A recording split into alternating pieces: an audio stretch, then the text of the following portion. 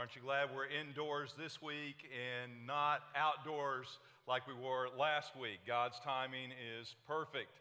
I want to thank you as a church. You are a loving people, boy. These last couple weeks, those who may not know, I was babysitting my son's Harley Davidson and had a little encounter with Dead Man's Curve and lived to tell about it. I trashed his bike and made it through that, and I appreciate all the love that comes from this church family. You are a loving body. I got tons of great cards and phone calls. No one said, "I told you so." No one said, "Stay off them bikes." Nobody went there at all. Except for half the congregation. And our deacon ministry, man, they just came around and they took up a special love offering. They knew that I had trashed my son's bike and I'd need some transportation, so they took up a love offering, and you can see on the screen what they came up for me to move forward with in my endeavor. That was kind and thoughtful and very sacrificial of our deacons. That actually came from Gerald Deaton, one of our prayer warriors of all people. So I've been bummed out, man. My riding days are over. I was even planning an outreach trip to Sturgis that we do as Southern Baptists, and that's off for now.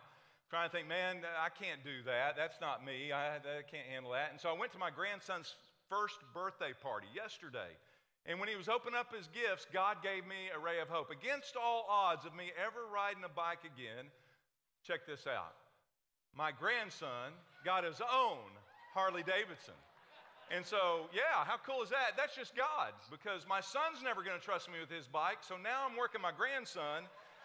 I will be riding a Harley again, I promise you that. Well, let's jump into some scripture. We're looking at what it means to live life against all odds. You know, the odds are stacked against us in this world. This world is not our home. The Bible says we're aliens. God didn't create us just for this earth. He created us for eternity. And in this world, as man gave dominion over to the enemy, the odds are stacked against us. A lot of people live looking at life and saying, well, that's impossible. That could never happen, or God could never use someone like me. And I want you to know that's a lie from the enemy who seeks to blind us to God's truth. And so as we take a look at God doing the impossible, this sermon series, I hope, will challenge you not to look at life through the lens of your natural eyes, but supernaturally. Is there such a thing as the impossible? Well, there are some things that are impossible. I'll give you that. Don't write me in notes and say, well, there are certain things that are impossible and I can prove it. Well, I can too. Here are a few examples. Some things that are impossible is, number one, finding a parking spot at Walmart. It is impossible to find one in their parking lot within 1.5 miles of that location. It is impossible. I'll give you that. Here's another example. Only one trip through the buffet line. Has anybody ever been, and of course those are out post-COVID, but remember when we would hit a buffet line, have you ever been through it just once for at least the male species or your pastor? That is impossible. Another example they tell us through marketing is this. Remember this? You grew up with this. You cannot only eat one Lay's potato chip. It is impossible. What about this one? Your kids ask you for a 20. Well, that was my generation. Now they ask for the 100, and they got to do something with their friends on the weekend. Have any of you ever gotten change back from that 20 or that $100 bill? It is impossible to ever see a return on that exchange. It is impossible. I'll give you one last one. Getting out of church early.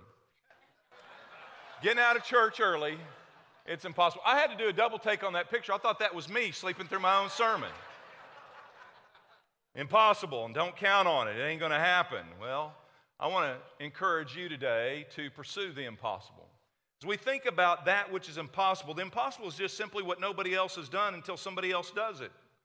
And it's encouraging to me in Scripture to see those who did things that had never been done before, and God did a miraculous supernatural work, and what was perceived to be the impossible became possible. Paul had to remind us we can do all things, even those things that seem impossible, we can do those things through Christ Jesus. So why aren't we experiencing supernatural activity of God? Why aren't we experiencing what some people would say is impossible? Well, I think that's because most people only pursue what is possible. And if that's what you're going to live your life doing, limited to only what is possible, that's all you'll ever experience. Why won't we trust God to live outside the box that we put Him in or that we live in? What if we could go out and see examples in Scripture and then see examples in the New Testament church today of God alive in us? Because if He is, I promise you, you will see impossible things happen. You will see supernatural things that you have never seen before. So let me take you to our next example. We've looked at Shamgar. We've looked at Uriah. Today, go to Judges chapter 6. And it's a shame that we have to go all the way back into Judges to see these impossible feats. I wish I could stand up before you today and preach from modern stories, from what God is doing among us, and may that be the normative as we continue to walk by faith in the days ahead. But let's go back to an example, Judges chapter 6 and verse 1. It says in Judges 6 that the sons of Israel did what was evil in the sight of the Lord. It wasn't just the Canaanites, it wasn't just the Amalekites, it wasn't just all these other nations or people. The people of God themselves have bought into the culture. Those that lived around them, they adopted their gods and their ways, and they just simply pursued what was possible in the culture in which they lived. And as a result, they were doing evil in the sight of the Lord. Sounds very much like America today, in the day in which we live. I never thought many of the things that are common practice now would ever be practiced in this nation. And they never thought it'd be happening in Israel either, and yet they had adopted those things. The wages of sin is always destruction, whether that's you, me, or a nation. And we're going to see that happening for Israel. Look at verse 2. So the power of Midian prevailed against Israel. Because of Midian, the sons of Israel made for themselves dens, which were in the mountains and caves and strongholds. They were hiding for their very own lives. If you read the whole passage, you'll find that as it was harvest time, Midian and others would come in at that right time to keep Israel crippled. They would destroy all their crops. They would steal all of their livestock. They would do everything they could to cripple them economically so they would always live in fear and slavery. They were enslaved to the other nations. Midian owned them. And you can see all of that all the way down through verse 6. They were living in difficult times. They were doing everything they could just to survive, and they were reaping what they had sown. It seemed impossible for them to ever get their nation back. It seemed impossible that they would ever know prosperity ever again, and yet God was about to do something impossible. Look at verse 7. So it came about when the sons of Israel cried to the Lord on the account of Midian, that the Lord sent a prophet to the sons of Israel. And he said to them, "Thus says the Lord, the God of Israel, it was I who brought you up from Egypt and brought you out from the house of slavery.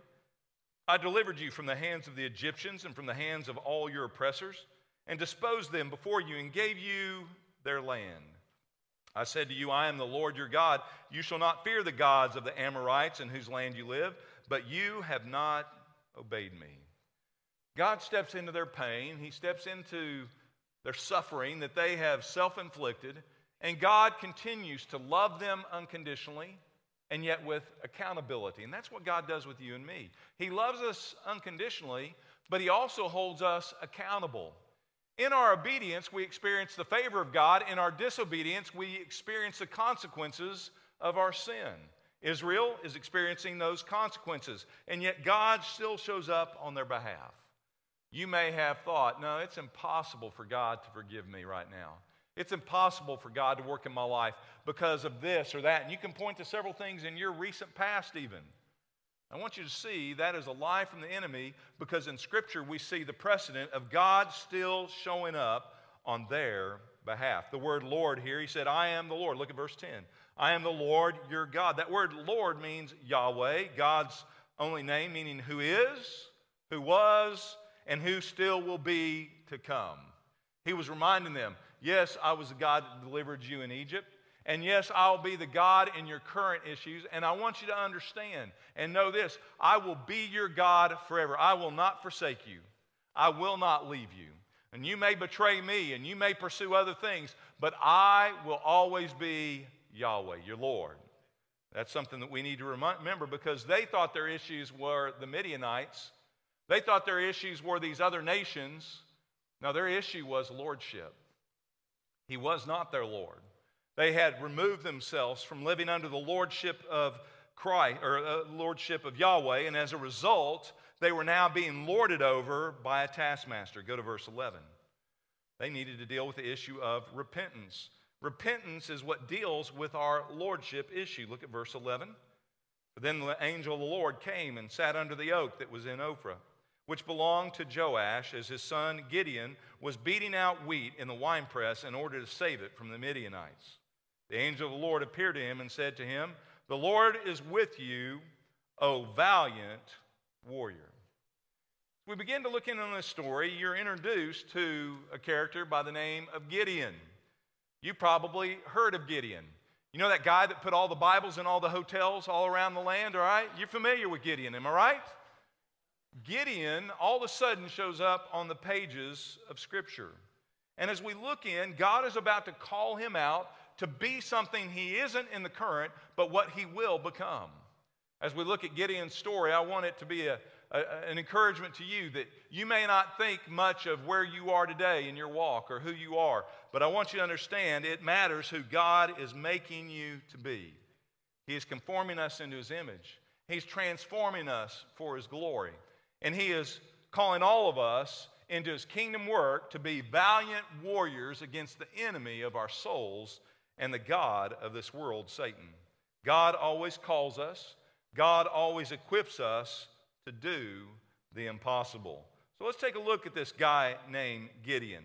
Let's watch this transformation, and let's watch how God does the impossible, so Gideon thought, and watch it become possible. Verse 13. So Gideon said to him, "Oh my Lord." Can you imagine? I don't know that he said it like we would say it. I don't know that it was from shock. I think he was being reverent. "Oh my Lord, if the Lord is with us, why then has all this happened to us? And where are all his miracles?" As if this was God's fault. Did God put him in this condition? No, they did. Don't put that on God and say, "God, if you were really there, if you were really the Lord of all things, this wouldn't be going on." No, the reason a lot of things go on in this world is because we allow it to happen through our sinful choices and our disobedience. Not always. That's not the only reason. We live in a sin-torn world because of other people's choices and other people's disobedience. But in this case, it was their fault, and they're trying to blame God. And where were all these miracles which our fathers told us about? We haven't seen anything miraculous. We haven't seen anything, the impossible being done. If you're really God and alive, why do we not see you alive? Here, God comes to Gideon in his hurt and in his pain. We find him hiding from the enemy. We find him doing everything he can to try to survive, doubting the Lord, doubting that God even cares, and God still shows up. Maybe you're doubting God this morning. Maybe you're questioning the character of God or the care of God. That's okay. I mean, it's not good, but that's normative. But God doesn't call us to live there. That's living in the box. God wants to transform us out of defeat into victory, out of being victimized and being run by the enemy and becoming a valiant warrior in the end. How does that happen? What does that look like? Let's watch God do his stuff. Verse 14. So the Lord looked at him and said, "Go in this your strength. Deliver Israel from the hand of Midian. Have I not sent you?" Wow. Gideon needed a wake-up call. The church in America today needs a wake-up call. Has God not sent us? Was that not the last thing the Lord said before he left this earth? Go into all the world. I am sending you to all the world. Don't just go to church. Go into all the world, Jerusalem, Judea, Samaria, to the ends of the earth. Make disciples. Go and make a difference. Be valiant. Be valiant and victorious. Don't live defeated. The gates of hell are not to prevail, and yet it looks around, it seems like that's what's happening. Is it because we're not showing up to become valiant warriors? God has sent us, and if he sends us, he will equip us. And if he equips us, he will empower us to do the impossible. Well, Gideon struggles with that, just like we do. Verse 15, he said to him, "Lord, how shall I deliver Israel? Are you kidding me? I'm not strong enough. I can't do that. How's that possible? It's impossible." Why? Look at his excuses. "Behold, my family is the least in Manasseh, and I'm the youngest in my father's house." He begins to instruct the Lord about how crazy the Lord is. We've talked about this before. We're famous for doing that. The Lord speaks and the Lord engages us and He gives us His wisdom and He gives us truth and we show Him how foolish He is. Okay, Lord, let me help you here. You forgot something. A couple things. One, we're the least of the tribe of Manasseh. We're nobodies. We're nothing. We have no resources. We have no army to bring. We have nothing. And oh, by the way, remember this, not only do I come from the least of the clan, I am the youngest of the least of the clan. Gives every reason and every excuse why he isn't a candidate for God to use him. So easy to live under the umbrella of excuses. It's so easy to excuse the voice away. It doesn't matter what our resume is. It doesn't matter our resources. What matters is what thus saith the Lord. That's what matters. God has spoken. God has called. He must become a valiant warrior. Well, let's talk about not only his excuses, but apparently his strength. Look at verse 14 again. Go in this, your strength. Gideon thought he had none. Gideon thought there was no value or no strength to bring to the equation. Well, that's a good place to be, frankly. You see, when you are weak, what did the Apostle Paul learn? What did he teach us through the parable of the thorn in the flesh? When we are weak, then he is strong. If it had been about Gideon's strength, Gideon would have got the glory. It would have been possible because it was possible through his strength. But God isn't looking for those of us who can make it possible. God is looking for those of us who are willing to trust God with the impossible. I was just talking to the Edwards on the way in, and I think back over the glorious ministry in Zambia and hearing what they said started at a budget of $400 a month is now $6,000 a month to sustain that ministry. A ministry that is taking care of now 550 students or more, 569 I guess they said, that on a weekly basis are now getting education that would have never ever had any, that would have never had a future, that would have never had a hot meal. And that's happening now. It's impossible. It makes no sense how that's happening today. But God is the God of the impossible. Can I get an amen from those who've experienced it? That word strength here in the Hebrew is a Hebrew word called koah. Koah actually translates a rock wall strength. It's a picture of a mighty fortress, a rock wall that goes as high as you can see, that protects all those who reside behind the wall. That's the picture here. God didn't say, I want you to go get in your strength because, man, you got some serious biceps. That six-pack, that's going to pay off, man. Your hard work and your power lifting, man, I can use it. No, he wasn't talking about physical strength. He was talking about a strength that God provides. It says here in the Hebrew, a strength that is experienced when we live in obedience to Yahweh. Gideon, if you will, trust me. And Gideon, if you'll be obedient to the call, you'll experience a strength to do what you thought was never, ever possible. Let's quit living in what we can do and what is possible. But let's trust a supernatural God to truly be that supernatural in our life. Verse 16 again, God said, surely I will be with you, and you shall defeat Midian as one man. Lord, you're crazy. Lord, that's not possible. Lord, he is the mightiest of warriors. He has owned us for generations, and I'm but one man. There come the excuses. You probably have said that too, but I'm just one person. What can one person do?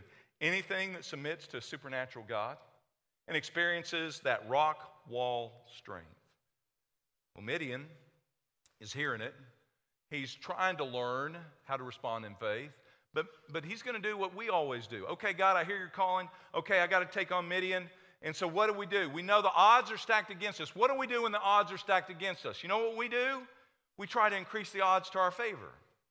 And so that's exactly what he's going to do. God has told him in verse 16, you're going to do it. Watch Gideon's response. On the same night, the Lord said to him, take your father's bull and a second bull, 7 years old, and pull down the altar of Baal which belongs to your father.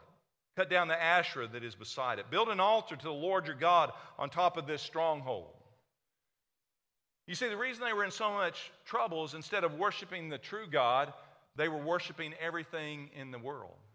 They were given all their attention, and they had adopted the gods of their culture and left and turned their back on the only true living God. You say, well, I'm not into idolatry. I don't do that. I love God. Well, they claim to be the people of God. But do you find yourself loving other things more than you love the Lord? That's idolatry. Do you find yourself being distracted or giving attention and passion and energy to something else outside of God's call and God's favor in your life? It can happen in Gideon's day. It can happen in our day. And then all of a sudden, we don't experience the supernatural. And all of a sudden, we barely experience what is possible. Gideon was obedient. He at least took that step. It began with an act of repentance. It began with a public declaration that I cannot move forward. I cannot experience the impossible as long as I have idolatry in my life. As long as there are other things that are more important than serving the holy God who made me and who has called me. Verse 28.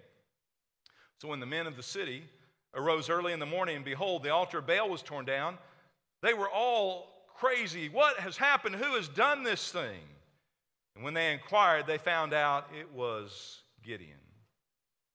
You see, to become a valiant warrior, to be a person that God can use, you can't have a divided allegiance.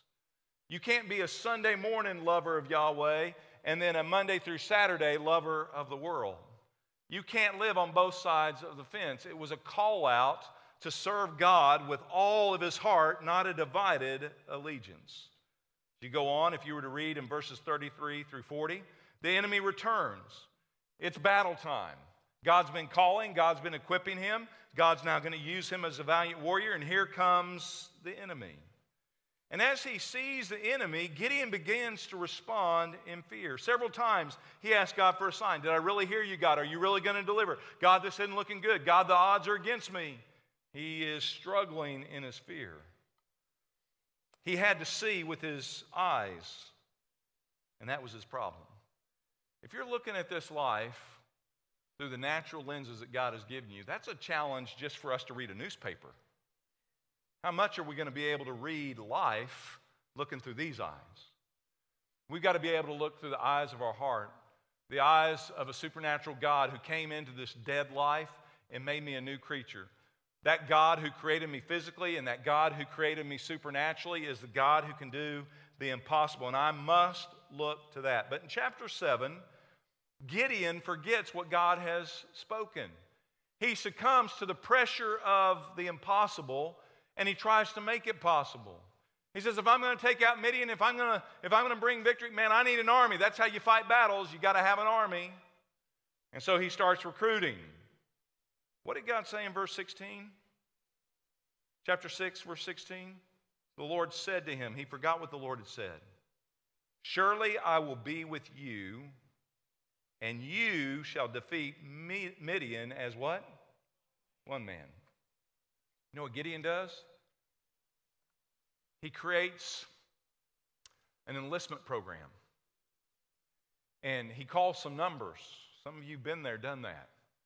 And he gets the slip that he has been recruited to fill Gideon's army. 32,000 men showed up.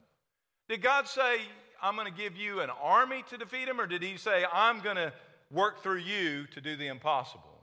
Gideon, again, was trying to improve his odds, trying to make it possible. So look at verse 2 of Judges chapter 7. We're almost done. Stay with me. The Lord said to Gideon, the people who are with you are too many for me to give you Midian into your hands. For Israel would become boastful. They'd say, hey, we did this. That was possible because I had 32,000 soldiers. And man, we fought hard. And yeah, God's favor's on us. No, it isn't about us. It's about him. And God said, because you have done this, it's impossible for me to give you victory. You see, there are some things that are impossible.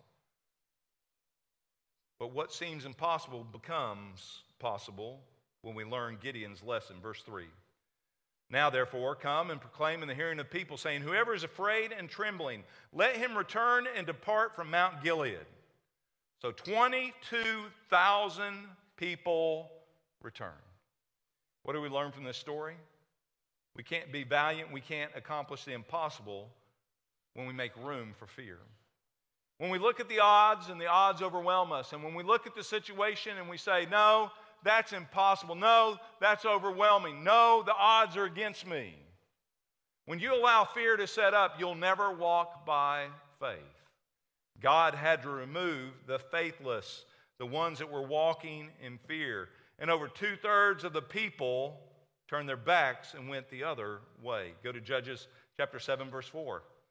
The Lord then said to Gideon, the people are still too many. What do you mean, Lord? You just cut out 22,000 resources. Are you kidding me? 10,000, please, just give me some. 10,000 was still too many. So he brought the people, he said to him, this one shall go with you, he shall go with you, but everyone whom I say to you, this one shall not go with you, he shall not go. So he brought the people down to the water, and the Lord said to Gideon, you shall separate everyone who laps the water with his tongue as a dog laps, as well as everyone who kneels to drink. He gives them a test, and he says, okay, bring them down, they're thirsty, they have a need. You watch the crowd and you look for two groups of people, the one who laps like a dog and the ones who kneel down. Now, which one do you think God was looking for? Well, man, we go for the ones who are kneeling down, right? Well, let's take a look. Not the ones who would act like dogs. Now, the number of those who lapped, putting their hands to their mouth, was 300 men. But all the rest of the people kneeled to drink water. The Lord said to Gideon, I will deliver you with the 300 men who have lapped, and I will give the Midianites into your hands. What is going on? I would have expected those who bowed down, who knelt down to get that water, who were thankful to get it. That looks like a humble thing. But what was happening is they knelt down, and I wish I could. I can't right now, okay? So pretend I'm kneeling. If I was to kneel down, what they were doing is they were plunging into that water. They were getting down, and they were just getting their faces all in it and taking it all in. But there were 300 that were wise. There were 300 that realized the enemy was all around them. There were 300 that walked like warriors, and they understood, and they would get that water, and they would bring it up to their mouth, and they would lap it like dogs. You know why? Because they were always on alert, and they were always watching for the enemy and how they might engage in battle. God said, those are the ones you take, Gideon. Those are the ones that I'll allow you to use. The other ones that were full of fear, the other ones that were full of their flesh and only cared about taking in that water for their own souls, who weren't worried about an enemy, look, I can't use those. And I would tell you today that if you're living in fear or you're living in your flesh, God won't do the impossible, because all you're pursuing is what is possible. We wake up at the end of the story, the odds are against him. The enemy, 135,000 strong. Gideon, 300 strong. Do the math, it's 450 to 1 odds. Not that Baptists know anything about odds. Verse 16. So Gideon divided the 300 men. God's Spirit was on him. God was using him. And God gave him wisdom. And he divided them into 3 companies. And he put trumpets and empty pitchers in the hands of all of them. Isn't that interesting? It doesn't say he put rifles and artillery and spears, the weapons of their warfare. He gave them trumpets and pitchers. And he said to them, look at me and do likewise. And behold, when I come to the outskirts of the camp, you do as I do.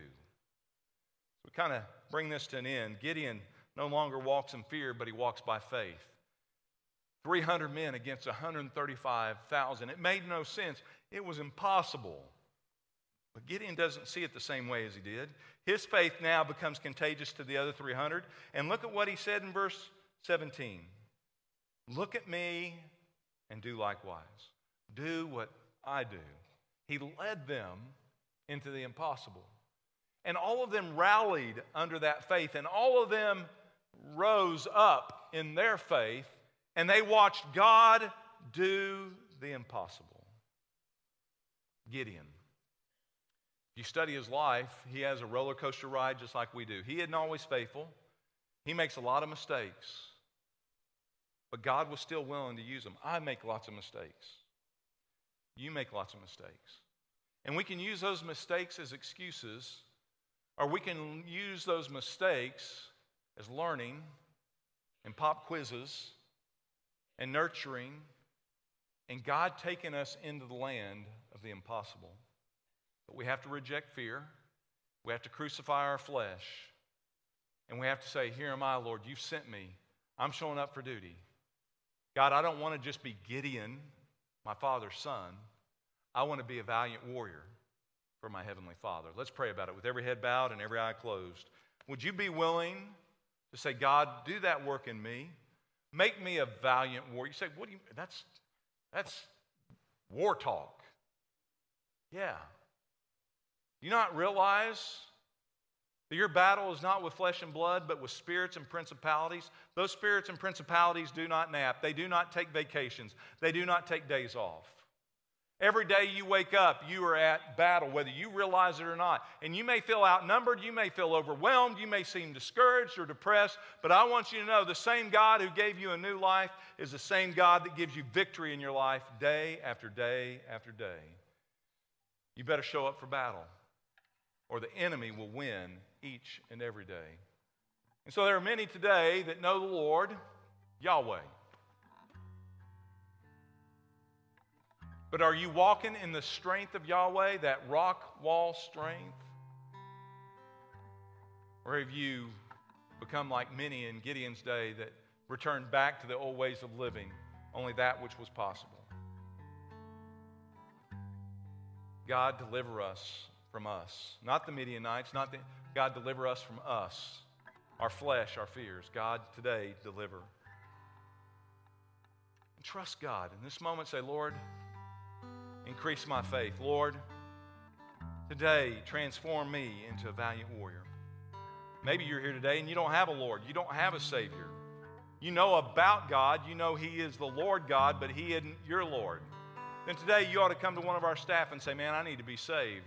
I need a master of my life. I need a Lord. You come. Maybe today you just need to pray over what God's doing in your world, in your life right now. God, in these moments, may you be honored. And God, while everything looks like the odds are against us, God, that is just prime time for you to show your glory. So God, today we submit to you and we ask you to do the impossible. What is that? Fill in the blank. What is that is impossible? That you need, only God can do it. And say, God, do it now. That's not manipulating, that's surrendering and releasing. Lord, over these next moments, be the Lord of every heart, every decision. Change us like you did Gideon. For I ask it in Jesus' name. Amen. Let's stand together.